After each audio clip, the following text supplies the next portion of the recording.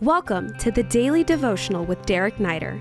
Thanks for joining us as he walks us through the pages of Scripture with a daily word of insight and encouragement. All right, great to be with you today. Super thankful for this time that we have in God's Word together. We're in verse 16, Isaiah chapter 59. Isaiah chapter 59. We've just got a handful of devotions left in this book. Grateful that you've. I pray this time's been a blessing to you like it has been to me. I'll pray for us, and then we'll go ahead and read verse 16.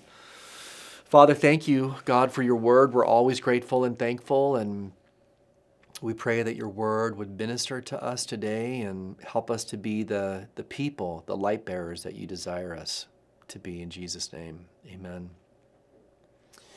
The Bible says in verse 15, I'm going to read the phrase right before it. The Lord saw it, and it displeased him that there was no justice. He saw there was no man and wondered that there was no one to intercede. Then his own arm brought him salvation, and his righteousness upheld him. So, I'm sure you've been in a situation, if you're a leader, a manager, a business owner, a mom, a dad, like anytime you're leading people in any case, I'm sure you've been in a place where it's like you had this expectation, you had every right to have this expectation that this person, maybe an employee, a friend, a child, spouse, was going to do something that, they knew was expected of them. They didn't do it, and so you're like, you know what? Never mind, I'll do it myself.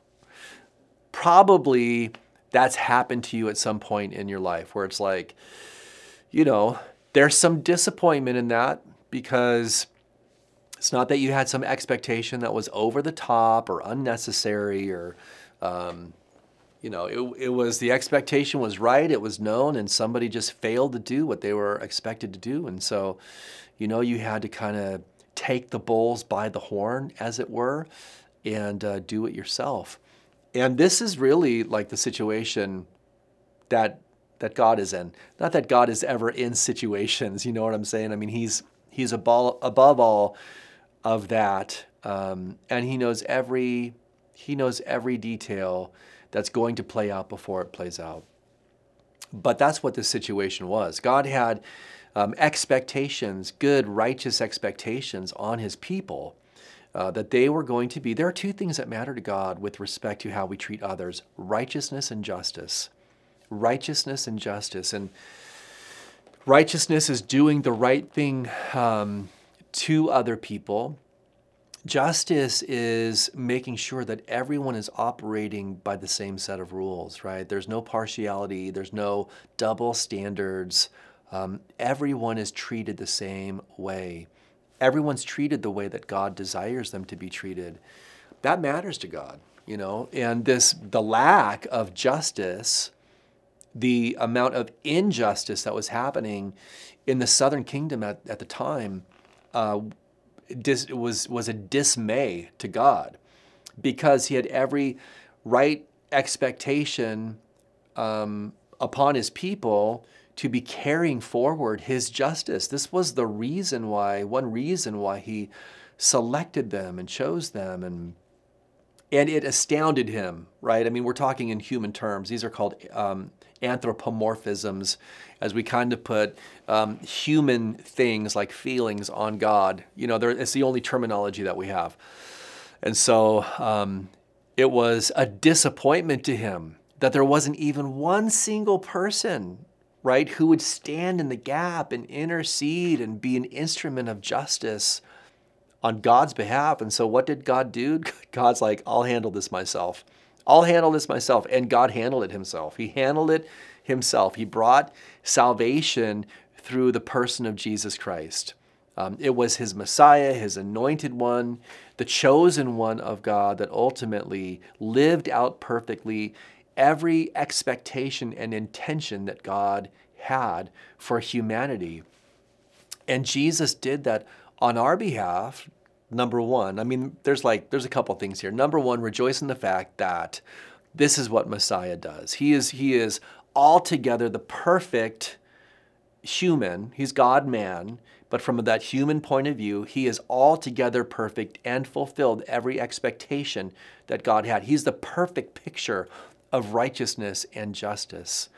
And so we rejoice in that. We also understand that he is the forerunner. He is the example that we follow in this.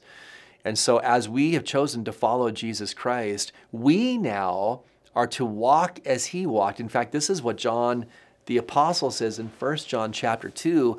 If we say that we know him, we ought to walk just as he walked. We ought to shape the way that we live, our lifestyle, after the way that he lived his life. Man, that's a powerful, powerful statement, and one that definitely needs a lot of, it requires a lot of self-evaluation, to consider, does my life line up with the life of Christ?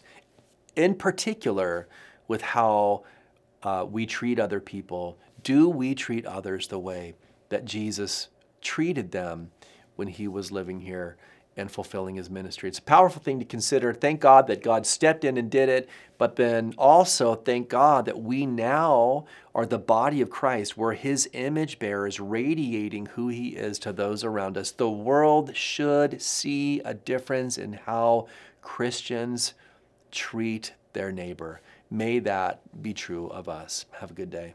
We hope this podcast has ministered to you. If it has, we welcome you to rate it or leave a review. If you would like to stay connected with Pastor Derek Neider or find many more teachings, please visit awakenlv.org. Click Visit and then choose Pastor Derek Neider. These links are also in this episode's description. Until next time, God bless you.